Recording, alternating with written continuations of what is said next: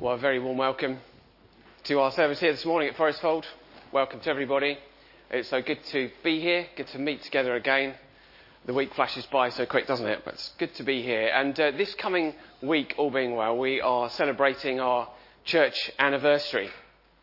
On a day like this, 190 years ago, and you'd walked and you were sitting on hay bales, might be more comfortable, and a nice breeze blowing through the stone or wooden barn building with a daylight through the roof, and people met here then to worship God. And all the years have gone by, and we have so much to thank God for that every year, for 190 years, every Sunday, people here have preached from the Bible, have told people the truth and the good news about Jesus. And that's something to celebrate, I think it is. And so join us on Thursday evening, and the time of starting, all being well, 7 o'clock, not 7:30.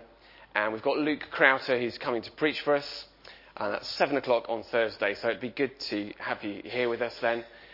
I'm aware that some of you won't be here, so why don't we pray now and give thanks for God's faithfulness to us. Lord God, our Heavenly Father, we thank you that we can meet once again here this morning. We thank you for your faithfulness to this church over 190 years. Thank you for faithful men who were so moved by what the Bible said that they wanted to share it with others.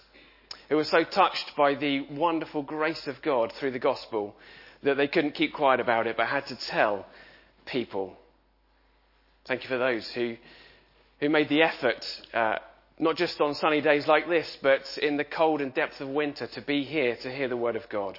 We pray that today as we meet, we've come here probably easily in transport. We have so many comforts around us, but we pray that there'll be that same eagerness and appetite in our heart for your word and for what you have to say to us. So Lord, we thank you for your many blessings to this church. Thank you that we can be a part of it in this time in history. And as we look forward to the future, we pray that always from this place a clear, faithful preaching of your truth will be heard in this place, and that many people will find the Lord Jesus Christ here. Amen. Well, if you would like a heartwarming story of grace and mercy, we've got it this morning in the passage we're looking at in the Bible. And God's grace truly is amazing. And if you're saved, if you're a Christian, you'll find that out as you go through life. How amazing God's grace is to you. That though you were lost, though you were blind, now you see, now you are saved. And we're going to sing Amazing Grace as our first hymn. So when the music starts, do stand to sing. And after that, straight away, the children welcome to come up the front for the children's talk. Oh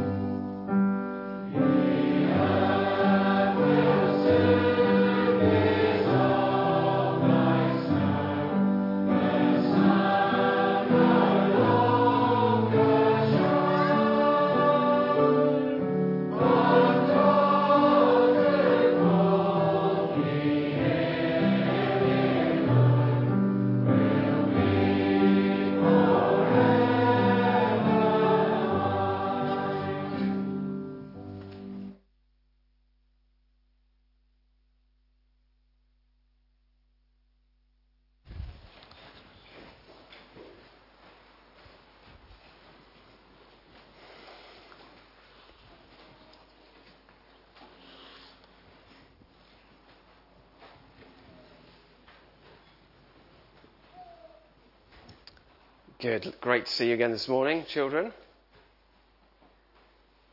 Good. Right, have you got your brains with you this morning? Bit of thinking to do. But first of all, do you know what I found in the bin a couple of weeks ago? Found 3 of these. It's Actimel. It's like a diluted yoghurt. But there was nothing. The lid was still on top. Just thrown in the bin. Anyone any idea why they were thrown in the bin? Yeah. Out of date. Yeah. So what's the date on this? 28th of May. That's right, yeah. So it's a few days out of date, isn't it?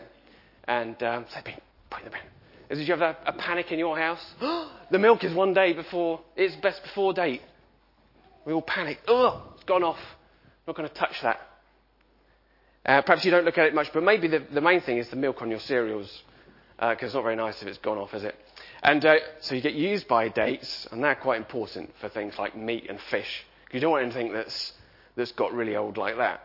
But there are other things where you can sort of do a little test on them. And it's what I try and do in our house. Say, right, well, look, it is close to its use by date, or it's gone past its best before date or whatever. But you can do this test, all right? This might be a good one for you. So, say, if it looks okay, if it smells okay, if it tastes okay, it is okay. Yeah? That saves a lot of wasted food. Because some stuff like this is absolutely fine. And you can do the test. You say, well, it looks fine when I open it. Yeah, it smells okay. Yeah, it tastes about as bad as it does when it's in date. And so it is okay. That's a good guideline to use. So really you're using your brain and the senses that God's given you. What about this? Some bread. No. Oh, that's failed on the first test, hasn't it? So does it look okay? Well, the answer is no, so it's no good. And you could say, does it smell okay? No, I don't think you'd try the third test, would you? Okay. What about these? Bananas. Would you eat those? Yeah. They don't look quite as appetizing as normal, nice and yellow, do they? And so they've been bruised, getting a bit old.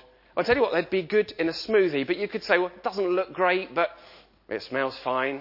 And yeah, it tastes okay. So you're using the guide to make a decision what you do with it. And like I said before, this is the other one, isn't it? The date says, yeah, that's milk. And the date's a bit close. It smells okay. And then you taste it. Yeah, it's okay. It's fine to eat, drink. Put on your cereals. Or if it's smelling a bit dodgy, perhaps it's best we leave that. And you use that guide. And so the question is there a guide in life that helps me and you to decide not about whether food's good or bad, but whether something is good or bad, a decision or a thing to do is bad. And it's wonderful, isn't it, that we can see and we can use our senses, we can smell and we can taste and make that decision.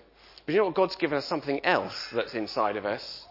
Anyone know what that's called? That helps us choose between doing something good or something bad. Anyone know what that's called? It's called our conscience. So all of us have got a conscience. And that's a guide for us that God's given us. So it's like being aware of something good or something bad. Now, if somebody has a really bad knock to the head, they go what we call unconscious, don't they? They might be on the floor and we have to try and help them out. And they're just not aware of what's going on, are they? But all of us in this room, as far as I can see, are conscious. We're all alert. We're aware of what's going on around us. Well, our conscience is a bit like that. God has given us. And some people describe it as a bit of a voice in your mind or a feeling about something. So let's use an example. Your mum and dad said, right, the chocolates on top of the fridge are for your friend's birthday. Don't touch them. Okay, but it's all quiet. And you go in and you think, I really would like that chocolate. And your conscience says to you in your mind, no, you mustn't do that. That would be the wrong thing to do. But you say, I really want the chocolate. And you go and you take it. And then afterwards, hopefully you feel guilty. You say, oh no, I shouldn't have done it. And then my friend hasn't got anything. And that's called a guilty conscience. So your conscience was guiding you to do something or not to do something. And you said, no, I'm not going to listen. And afterwards you feel guilty. But also our conscience helps us when we do good things. So you have a fight at school with perhaps some of your friends. You're not involved, but you get blamed. Have you had that? Yeah, you've got told off for something you didn't do. And that's hard, but inside you don't feel guilty because you have a clear conscience.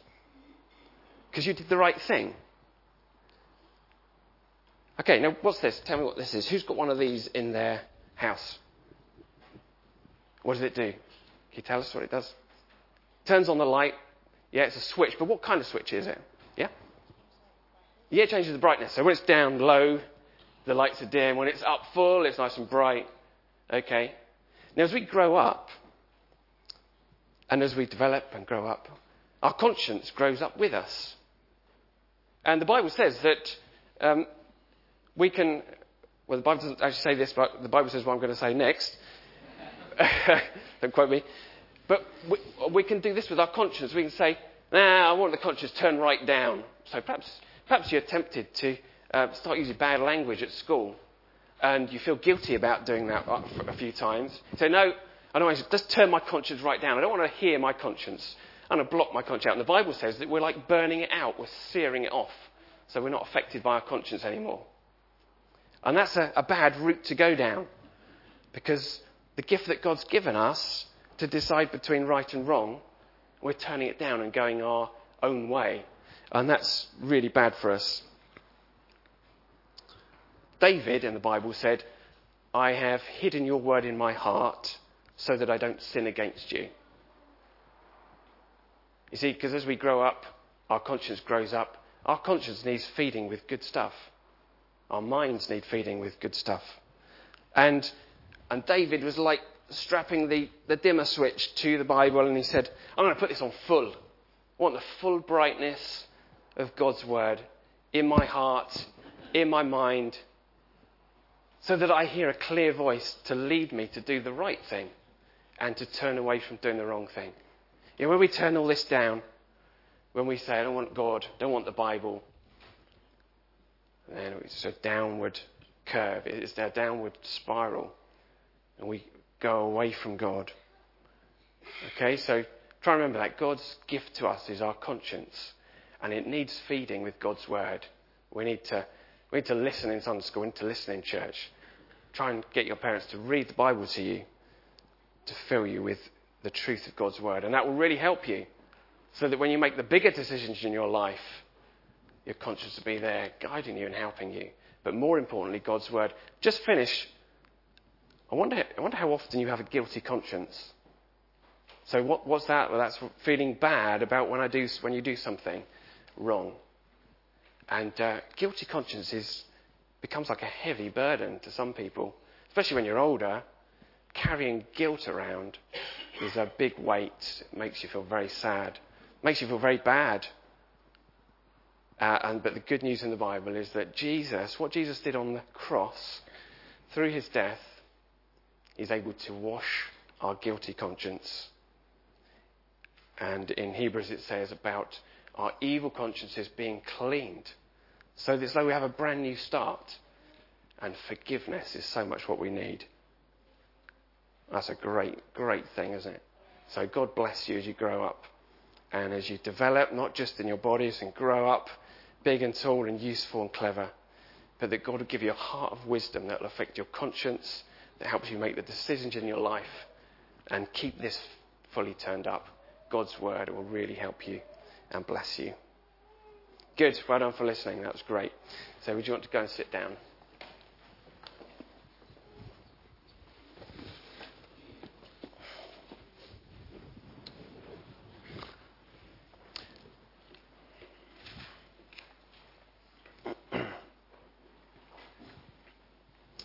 Well, before we sing again, let's pray.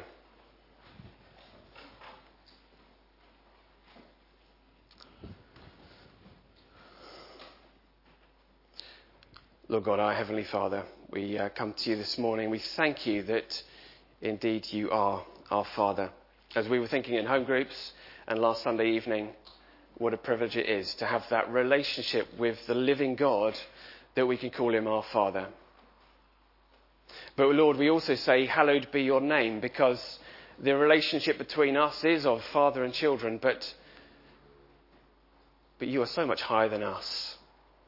Your word says that your throne is, that the heavens are your throne, and that this earth is like a resting place for your feet.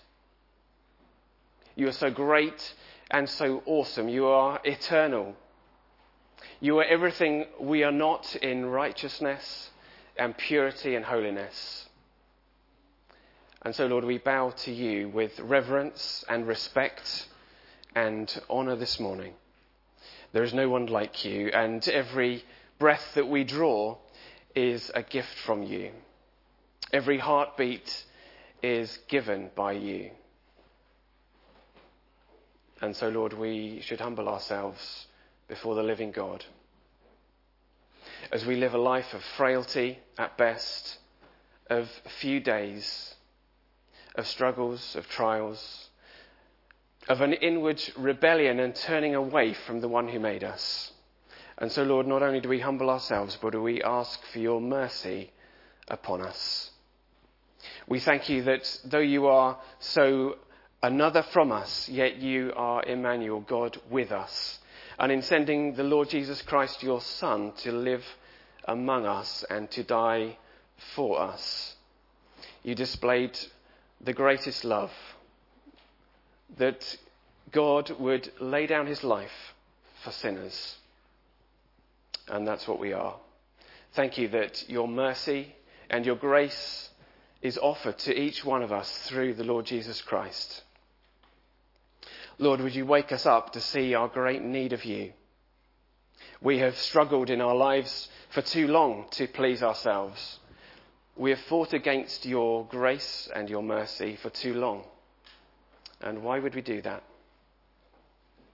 Lord, by your Spirit's power, open up our hearts, perhaps for the first time, that we might, by faith, receive Jesus Christ, turn from our sin, put our trust in him, and live a decent life for God that brings him honour. Lord, would you help us do that? Help us to forsake our sin and turn away from it, because your word tells us that it leads us to hell. And so, Lord, by your wonderful grace, may we know the power of the gospel in our hearts for the first time or for the 100th time. Lord, how we thank you that you do not treat us how we deserve, but you are patient, you are long-suffering with us, abounding in mercy and grace. Lord, we're thankful for the lives that you've given us, the many blessings that you've filled our lives with through this past week. We owe everything to you, and we thank you for it. Lord, we thank you for the different things that have happened throughout this last week. We thank you for the Hope Explored course on Tuesday. We thank you for First Tuesdays. We thank you for First Steps on Thursdays. And Lord, we thank you for Sunday School and Rooted this morning. Across the whole age range, we have been looking to share the good news of Jesus, to build up the community of Forest Fold, of relationship with others, that we might share the gospel with them. And we're doing it for you, Lord. We want to serve you. We want to honour you. We want others to hear the good news. But without your blessing, without your Spirit being at work, we're struggling. We're doing very little. Lord, we pray that you might graciously work among the different ministers of this church. Lord, that children will be taught your truth, that those who have come to the later days of their life will seek and find the Saviour. Lord, bless those who work hard in these different groups each week, each month. Lord, give them the energy and the strength they need. We pray you'd bless them and help them. And Lord, for others of us who are less involved, but Lord, hopefully in prayer, help our prayers to be in faith. Help us to be persistent in prayer for the life of this church.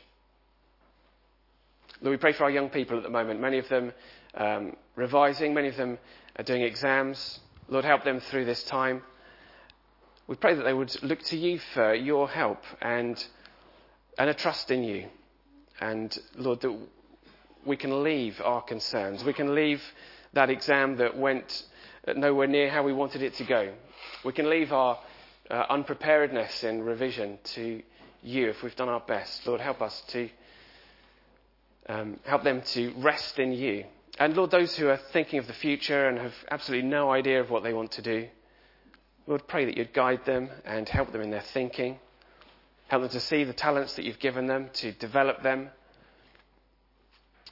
Lord, most of all, help our young people, help our children to seek you first. And all the things that we need will be added to us as Jesus promised. Lord, we pray this morning for those who are in and out of hospital at the moment. Lord, we pray for Hillary, among others, who have difficulties with their health, mentally, physically, and the different struggles of life. Lord, we pray for your healing hand upon them. We pray for those who are expecting operations, that will go well. And Lord, we ask that you will help us as we care for each other and as we pray for each other. Lord, we commit to you this morning the young family in their sad and tragic loss this last week. Lord, we ask that you will greatly comfort them. We pray for Harriet and the children. And we ask, Lord, that you would be close to them.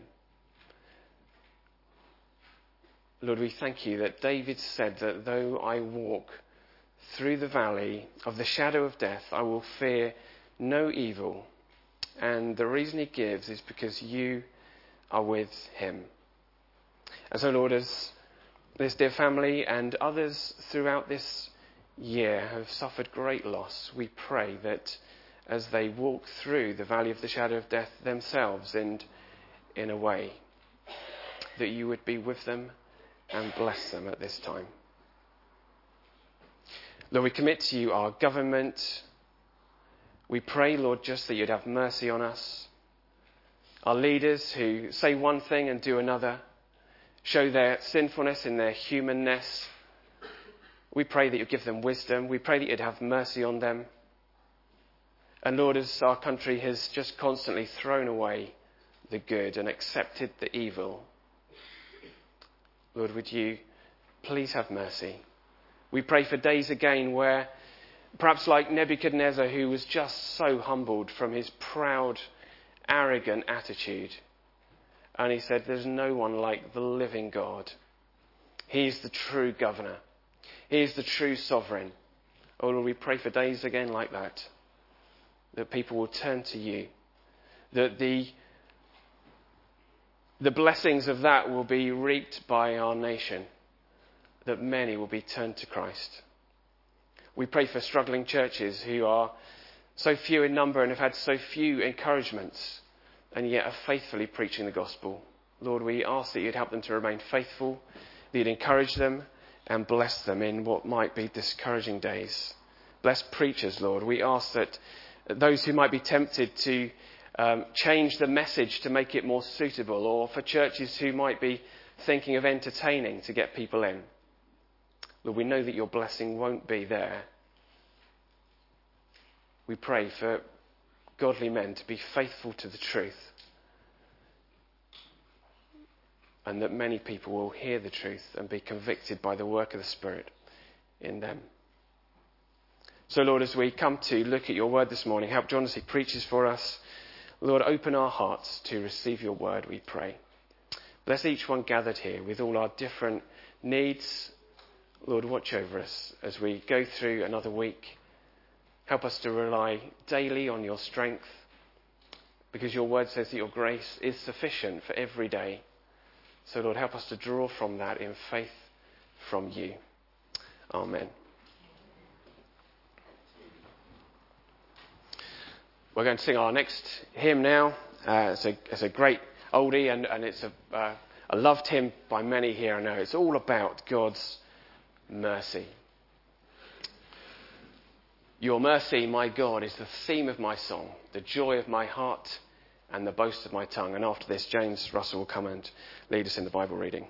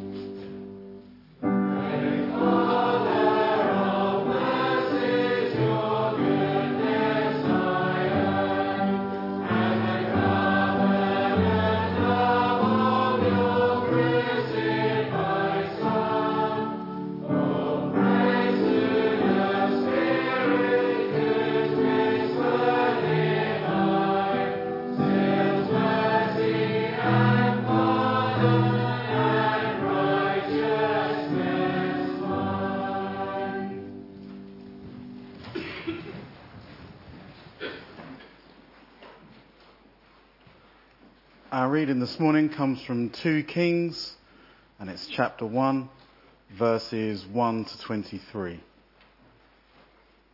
So that's 2 Kings, chapter 1, verses 1 to 23.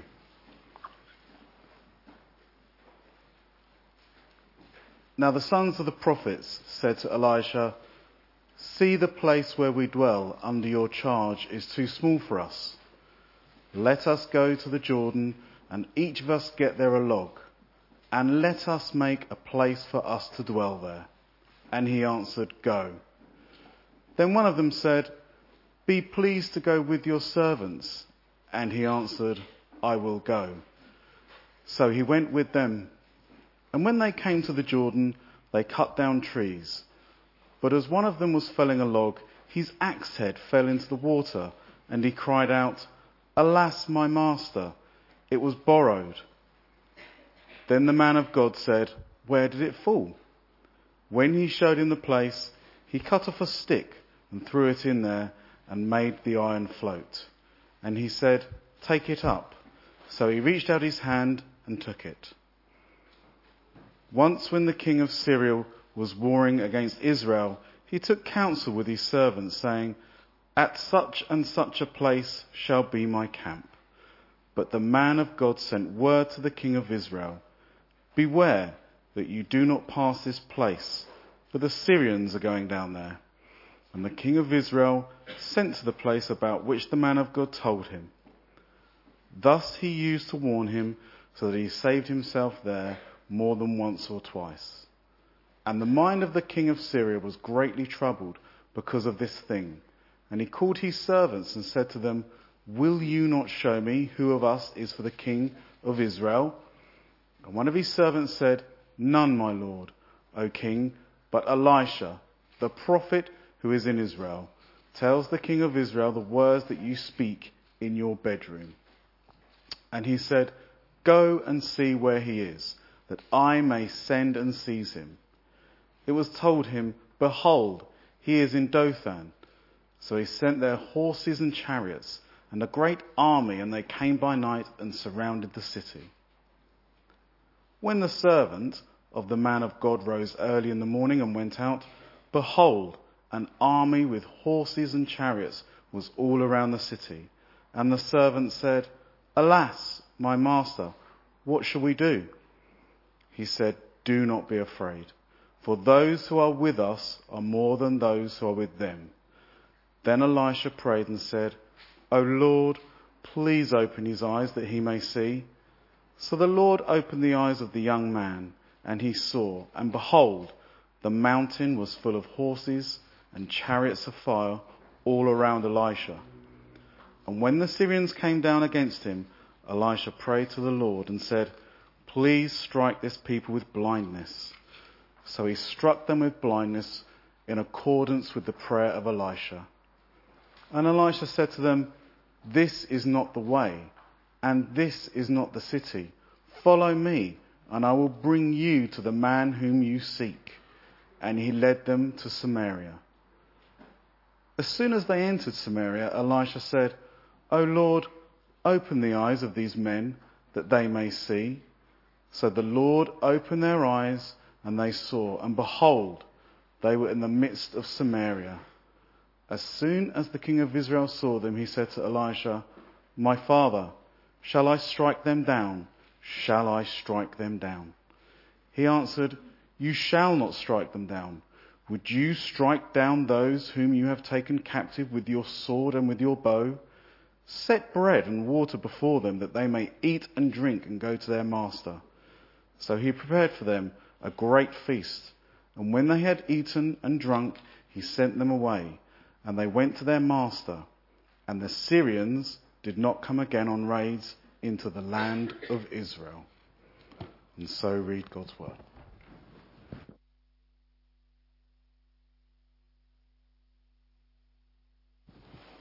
Thank you, James.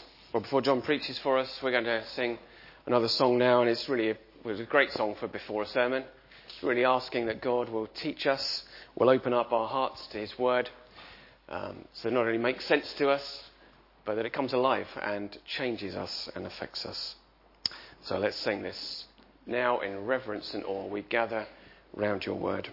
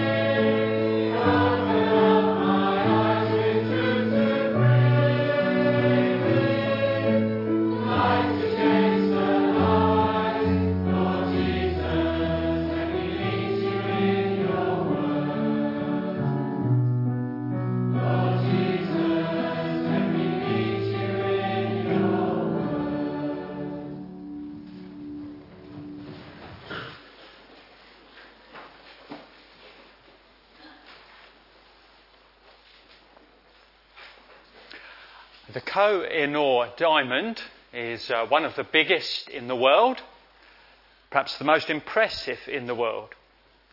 It's in the crown of the Queen Mother as part of the crown jewels, and there's a picture of it nicely displayed up there for us. Originally came from Asia, so who owns it is contested, as there is a lot of the old artefacts that we have in this country. And when it came over, it wasn't quite to Western tastes. The light didn't shine through it quite as much as people wanted over here. So it was recut, made a little bit smaller actually, and recut so that the light could shine through it all the more beautifully and make it sparkle wonderfully as it does today, and as you can even see there. So you have a diamond of lots of different facets, shining beautifully, impressing us. Well, as we carry on today through the life of Elisha, I find something sparkling which impresses me. Something which has different facets, like a diamond, which shine beautifully as we look at it. Our accounts today that we had read for us shine with the kindness of God. They include God's power. There are miracles going on here, as there were at that particular phase with Elisha and Elijah.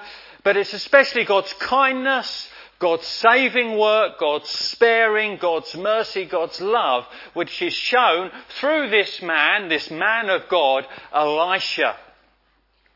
And as we look at these, I want you to enjoy the accounts. They're very enjoyable. I want you to be filled with a sense of wonder. I want you to be impressed by the kindness of God. And I think as we look at them, it can also encourage you in your own sense of need for God's help. As you see what God did then, it might encourage you and help you as you pray in your own situation. It was originally written for those who were in exile in a difficult time of the national history of Israel, and it gave glimmers of hope for them to encourage them to turn to the Lord. But I also hope that it will stir you and I in kindness ourselves. It says in the New Testament, the end of Ephesians chapter 4, be kind one to another, tender-hearted, forgiving one another as God in Christ forgave you. Now, as I looked through these accounts this week, it struck me, it grew as the week went on. I told Mark at the start of the week that I was going to talk about 2 demonstrations of God's kindness. Well, as I looked at it more, I realised there's 4 demonstrations of God's kindness in the verses that we read. So we're going to go through them. And we have first God's kindness to a faithful individual. Kindness to a faithful individual. Now, we've come across these sons of the prophets before on our sort of our journey through the life of Elisha. They're a faithful bunch who are supporting the work of God in difficult times, and they're a support to Elisha, and they're learning from him. They're sons of the prophets. And their training centre, or their dorms, we're not quite sure what it is, are obviously not big enough. So it's agreed that they do a bit of DIY.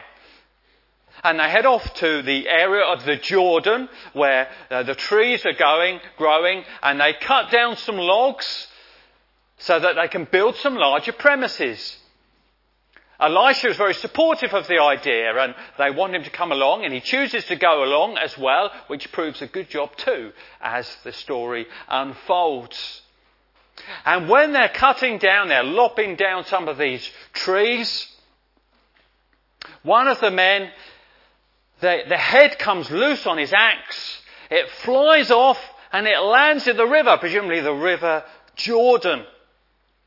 Well, iron was pricey in those days. This was an expensive bit of kit. And worse than that, it was borrowed. It was borrowed. So imagine you borrow a friend's car, and it's a pretty new one. It's a nice model, and you borrow it and you head out, and maybe you go to a car park and you misjudge one of the turnings and you're manoeuvring in the car park. You scraze all the way along the side of it. Think, oh no, it's not even mine. It's a borrowed car. And here's this more poor sort of ministry student, if you like. He's borrowed this axe head. And he faces a difficult conversation. And he faces, presumably, a good few months of debt. So he calls out to Elisha. We're in verse 5, this period is verses 1 to 7, this episode. Verse 5 here. But as one was felling a log, his axe head fell into the water, and he cried out, "Alas, my master, it was borrowed." Elisha is on the case. But the river is a big river, a muddy river, some depth to it. But in God's miraculous kindness, gravity is suspended. You hear about anti-gravity suits if you're into Doctor Who and sci-fi. Well, here is a specific episode where God suspends gravity for the sake of this person, and the axe head, despite its density, is found floating on the river so that the person can see where it is, he can step in, he can scoop up his axe head. Wonderful episode of the kindness of God. Raising what you don't expect to raise, recovering what seemed lost that spins you off in certain directions. But especially this struck me. This wonderful act of God is sandwiched between events, figures which are national and international. And you hear this episode with this individual, this faithful individual. Maybe you've seen the Stuart Little films, and Stuart Little's house. Stuart Little's actually a mouse, but he lives in a house with others, and if you can remember the scene, it's a little house and it's stuck between two skyscrapers, and then down there is his house. And here you have international scenes and national scenes, and you have God's kindness to a little individual tucked in between. I think that's wonderful, don't you? An encouragement to believers, faithful individual in their practical needs, to call out to God. My axe head, it was borrowed.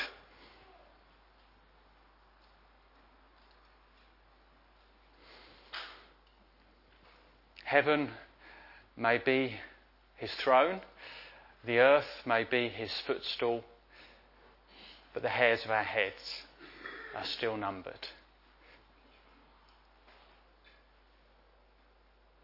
We know that God is not a genie to come out at every whim of ours. We know that the age of miracles was especially concentrated at certain times of revelation in the history of the Bible. But God so often, frequently, wonderfully kind to individual practical needs. I've been reading a book with a friend, a chapter a week, and it's a very good book. It's by Alistair Begg, and it's called Pray Big. It's a very easy read, actually. It encourages you to pray for things that really matter. It's based on some prayers in Ephesians. Pray big. And it's been stirring, and it's been helpful. We've exchanged comments, and it's done us good. Please do pray big. For big things, for spiritual things, for things that really are significant and matter. But may I say to you this morning as well, do also feel free to pray small. Do also feel free to pray small. My axe head has sunk. The Lord who told us to pray, hallowed be your name, your kingdom come, also told us to pray, give us this day our daily bread. It's a wonderful aspect of kindness, isn't it? It's thrilled you at times when you've seen it in your life. God's wonderful care and concern for some of our more everyday, mundane, simple but very real needs. Kindness to a faithful individual. As we progress, we come to kindness to a failing king. kindness to a failing king. One of the things about the Koh-i-Noor diamond is it especially shows up, as often the case with jewels, and jewellers' shops know this, it shows up against a very dark background, a dark backcloth. So you have the royal dark purple of the crown, and it glimmers against a dark backcloth. It shows it up. Well, the same is often true of God's kindness, that God's kindness is shining especially on a dark backcloth. And we are here in a dark period of history, really, for Israel. The nation is in bad shape. It has largely forgotten God. It's turned against God, replaced him with other things. And the king, Jehoram, is not an impressive figure. He is spiritually against God. He's not leading the people as he should. He is a failing king. And the nation is actually sliding into judgment. The backcloth is dark. Elisha is actually going to be an instrument of justice for this nation. We have found that earlier in the account, and we will see it happen. And yet he's also called Elisha, which means God saves. And en route you have lots of episodes of God's wonderful mercy and kindness, even against this dark backcloth. Well, with that in mind, let us read again the second episode, verses 8 to 10. Once, when the king of Syria was warring against Israel, he took counsel with his servants, saying, "At such and such a place shall be my camp." But the man of God sent word to the king of Israel, "Beware that you do not pass this place, for the Syrians are going down there." And the king of Israel sent to the place about which the man of God told him. Thus he used to warn him, so that he saved himself there more than once or twice. So Syria is sending some raiding parties to do some damage to Israel. But each time they seem to come unstuck, and Israel don't show up or have moved on from the place where they go as Syrians. Well, how come this is happening? Well, Jehoram's men were getting some, if you like, some special intelligence about what the Syrian plans were going to be. You know, intelligence in warfare is a big help. You remember the Enigma codes of the Second World War. Think of MI5, MI6, intelligence coming to thwart the plans, anticipate. It's a key help. Well, Israel haven't bugged the Syrian headquarters. They haven't sent drones in to do a recce. They haven't actually got special spies dressed up as Syrians and mingling in to unfold the plans. No, instead Elisha, the prophet, is being told by God the plans of the Syrians. And he's tipping off his own king, the king of Israel,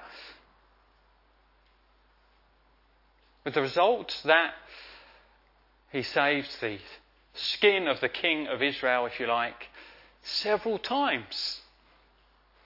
Why should the king of Israel be spared? Why should time and again God provide a way so that the king of Israel carries on? He's ignoring God. He's rejected God. And yet God, in his kindness, is very patient with the king of Israel. And he's very patient with us when we've gone against him. Some of us heard on Friday evening at the men's barbecue a testimony of somebody who had gone against God and his ways, so many ways over the years, and yet God was exceedingly kind and patient towards that person. And God is kind and patient, allowing for time for repentance. He is very patient, but not endlessly patient. Peter tells us about it in his letter later on in the Bible, 2 Peter chapter 3 verse 9. The Lord is not slow to fulfill his promise, as some count slowness, but is patient toward you, not wishing that any should perish, but that all should reach repentance. Are you failing in your responsibilities to live for God? Have you turned against Him? Substituted Him? Ignored Him? And yet you still have many good things in your life, blessings. You have unexpectedly good health, perhaps. Your standard of living is better than it perhaps ought to be. You have family love around you. You have the influence of genuine Christian family and genuine Christian friends. You've survived some close scrapes and yet you're still on your feet. You're here this morning. Allow the goodness of God to lead you to repentance. In your failings and failure, see the patience of God. Have your heart thawed. Turn to Him. See it as an act of loving kindness and mercy. Kindness to a failing king. There's another one. Kindness to a frenzied servant.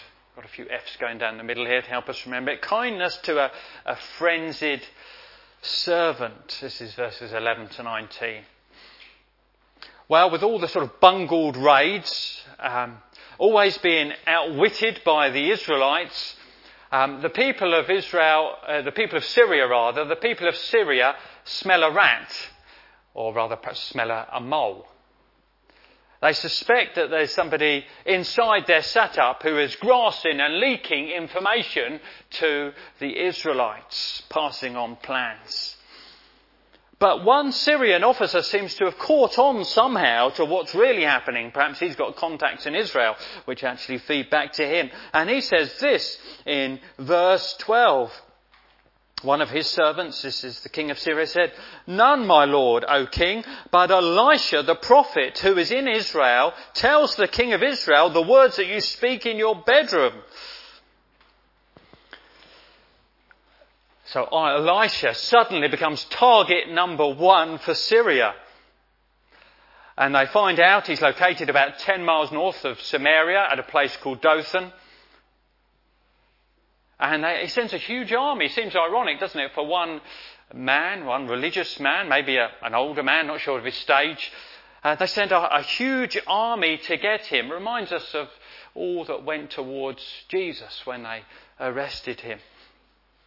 They travel by night and they surround the city. And in the morning, Elisha's servant gets up. He goes outside for some fresh air. And what a sight greets him. He's surrounded. He's surrounded by a large army and some military vehicles, the chariots. And he comes back, how? In what mood? In what frame? He comes back in understandable panic. Verse 15. When the servant of the man of God rose early in the morning and went out, behold, an army with horses and chariots was all around the city. And the servant said, "Alas, my master, what shall we do?" Elisha aims to reassure this poor fellow. In verse 16 he says this, "Do not be afraid, for those who are with us are more than those who are with them." Oh, that would take us to some New Testament verses if we had time, wouldn't it? "Do not be afraid, for those who are with us are more than those who are with them." But we'll have to leave that. He also prays this prayer. Verse 17, "Then Elisha prayed and said, O Lord, please open his eyes that he may see." Opening eyes is quite a thing in this account, comes up a few times, a bit of a theme that comes through it. And Elisha prays that for his servant. And God kindly answers that prayer as we carry on in verse 17. So the Lord opened the eyes of the young man, and he saw, and behold, the mountain was full of horses and chariots of fire all around Elisha. That Oscar-winning movie, Chariots of Fire, this is presumably where the name comes from in this verse. And the servant's eyes are open to see other armies around. There were forces and powers and armies on the scene that the Syrians knew nothing about, and that up till now, Elisha's servant knew nothing about. But God in kindness opens a man's eyes, and he sees these other forces, these spiritual realms on the situation. God in his kindness opens blind eyes. He does that in the first place for us when we become Christians. And we see things that we never knew anything much about before. God, Christ, my need, forgiveness, eternity, the grace of God, the cross, all these things so blurry, and now we see we're like the man who said to Jesus in the miracle, one thing I know, this man, whilst I was blind, now I see. We sang about it in Amazing Grace. Amazing Grace, how sweet the sound that saved a wretch like me. I once was lost, but now am found, was blind, but now I see. And you're so thankful if that's true for you, that God has opened your eyes for the first time in kindness to see the things that are there, which are so very real, the spiritual things, the things that really matter, but which you were just sort of blind to before. But it's also our ongoing need as we go through life, especially when we're frightened, when we're frenzied, when we're stressful. One of the big prayers in this book I told you about, to pray big, one of the big prayers was the prayer from Ephesians 1 and verse 18. And that is a prayer really to open eyes. He prays there that the church may be having the eyes of your hearts enlightened, that you may know what is the hope to which you have called. So that God would, in his kindness, help us to see the bigger picture, not just get lost in the frightening event. To see his plan, his force, his spiritual realm, his power, his sovereignty, the hope of our calling.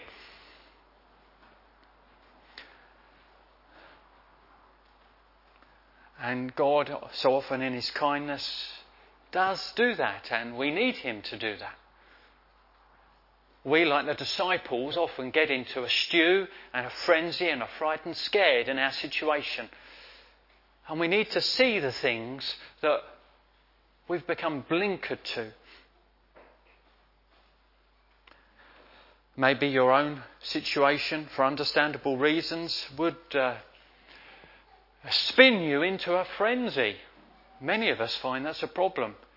Maybe it's the national situation, maybe it's the church situation, maybe it's a family situation, maybe it's your personal situation. Well, we need, won't we, what the servant received. We need the Lord increasingly in kindness to open the eyes of our heart, to see the whole scene, to include God in our mind, to see his purposes and promises. God's kindness to a frenzied servant. But perhaps the last of the things in these accounts is maybe the most startling, as we have kindness to a fearsome enemy. The last few verses. Kindness to a fearsome enemy. So the Syrians then attack. Elisha has a prayer for them. He calls blindness on them, verse 18. And when the Syrians came down against him, Elisha prayed to the Lord and said, "Please strike these people with blindness. God answers the prayer again. So he struck them with blindness, whether it's total, complete blindness or whether it's a blurriness, because they do head off quite some distance in a minute. But they're struck with some form of blindness in accordance with the prayer of Elisha. Well, their raid is finished really in one strike. They're hopeless. They can't achieve what they're going to achieve now. And Elisha then leads them away. He leads them away to where they need to go. Rather ironic that such a big army comes to Elisha in order to take him away captive or kill him. And instead, single Elisha is leading them away. And they are led away to the city of Samaria, the capital of Israel, to where the king is. Well, Elisha then prays for them, for their blindness to disappear, and it does. And there they are, surrounded by the capital city of Israel, the king nearby. They think their time's up. And indeed, the king of Israel, when he sees the situation, tends to think they're there for the taking. You've seen the news about the prisoners of war in Russia facing execution. That's what the king of Israel wants. But that is not Elisha's take on the situation. Verse 22. He answered, "You shall not strike them down. Would you strike down those you have taken captive with your sword and with your bow?" He has a very different plan for them. It's an astonishing plan for this fearsome army. Let's carry on in verse 22. "Set bread and water before them, that they may eat and drink and go to their master." So he prepared for them a great feast. And when they had eaten and drunk, he sent them away, and they went to their master. And the Syrians did not come again on raids into the land of Israel. When they expected to be biting the dust, instead they were biting a banquet. They were fed and watered in style and sent back with full stomachs to the king of Syria. And quite a story they would have had to tell as well as they got back to Damascus. Remarkable kindness and grace, isn't it? Totally out of the blue, totally unexpected. A feast for the army that were looking to kill Elisha. I came across this little account. I often read the Dale Ralph Davis commentaries, and there's just this little account from Second World War I found quite nice. In the Market Garden offensive in Holland during the Second World War, Lieutenant Long of the Glider Pilot Regiment was leading a fighting patrol through some heavy undergrowth. Suddenly he came face to face with a young German. Long opened fire with his revolver, but the German submachine gun dropped Long with a shot in his thigh. Long had only grazed the German's right ear.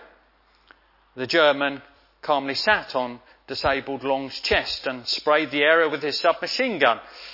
As he did so, the hot shell cases would drop onto the neck of Long's clothes.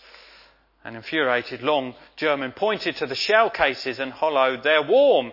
And the German obligingly replied, "Oh yeah," and shifted his position so his shells didn't scorch Long.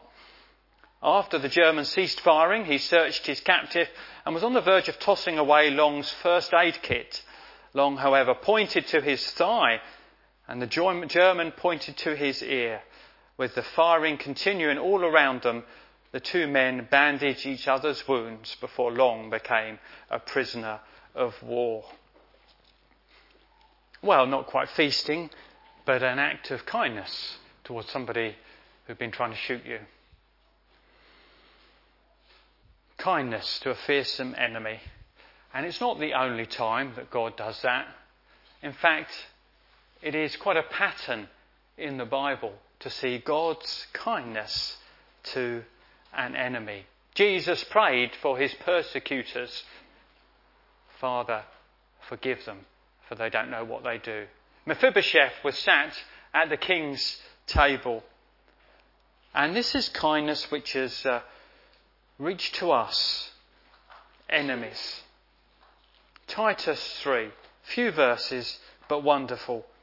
For we ourselves were once foolish, disobedient, led astray, slave to various passions and pleasures, passing our days in malice and envy, hated by others and hating one another. But when the kindness and loving kindness of God, our Saviour, appeared, He saved us, not because of works we've done by us in righteousness, but according to His own mercy by the washing of regeneration and the renewal of the Holy Spirit, whom He poured out on us richly through Jesus Christ our Saviour, so that being justified by His grace, we might become heirs according to the hope of eternal life. Perhaps you have been against God until now, if truth be told. Spiritually, really, you are in the enemy camp. You haven't had time for God. You've not wanted God in your life. Perhaps this account gives a glimmer of hope. The attention and kindness and grace of God to enemies. There's hope for you. Call out seeking the mercy of God, who is a God who is kind to His enemies. And doesn't such kindness move you as well? Aren't you amazed and wanting to do similar? When you think of that person who has damaged you so much this last week and caused you so much pain, don't you reflect on God's kindness to enemies and think, well, maybe I should pray for them. And maybe I should encourage them. And maybe I should be kind to them. And maybe I should give something to them. Because I serve a God who is so wonderfully kind to enemies. So we have then, don't we, a diamond in 2 Kings. A diamond of kindness with different facets. We've seen 4, reflecting wonderfully the kindness of God. And it's multifaceted, and it's sparkling, and it's impressive, and it fills us with wonder, and it's praiseworthy, and it's encouraging, and it's stirring. The sparkless kindness of God in 2 Kings, chapter 6. Well, we're going to pick up that theme of kindness in our last song, which is, there is an everlasting kindness you lavished on us when the radiance of heaven came to rescue the lost. Let's sing our last song.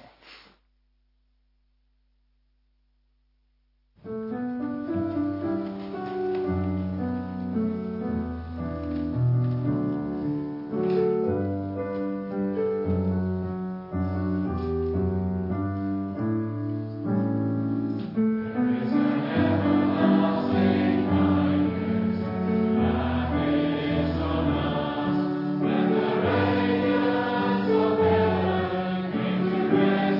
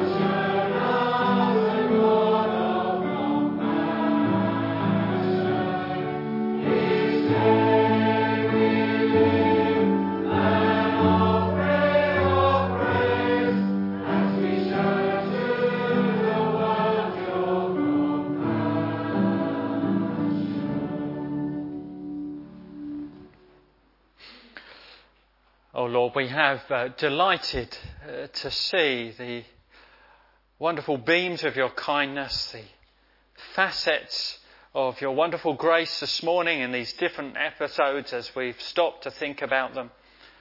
And we praise you for your grace. And we're encouraged in our own need by your grace. And we want to copy that spirit of compassion and grace towards others. So do thrill our heart with the things we've looked at this morning. Work in us and through us to your glory, we pray. Amen.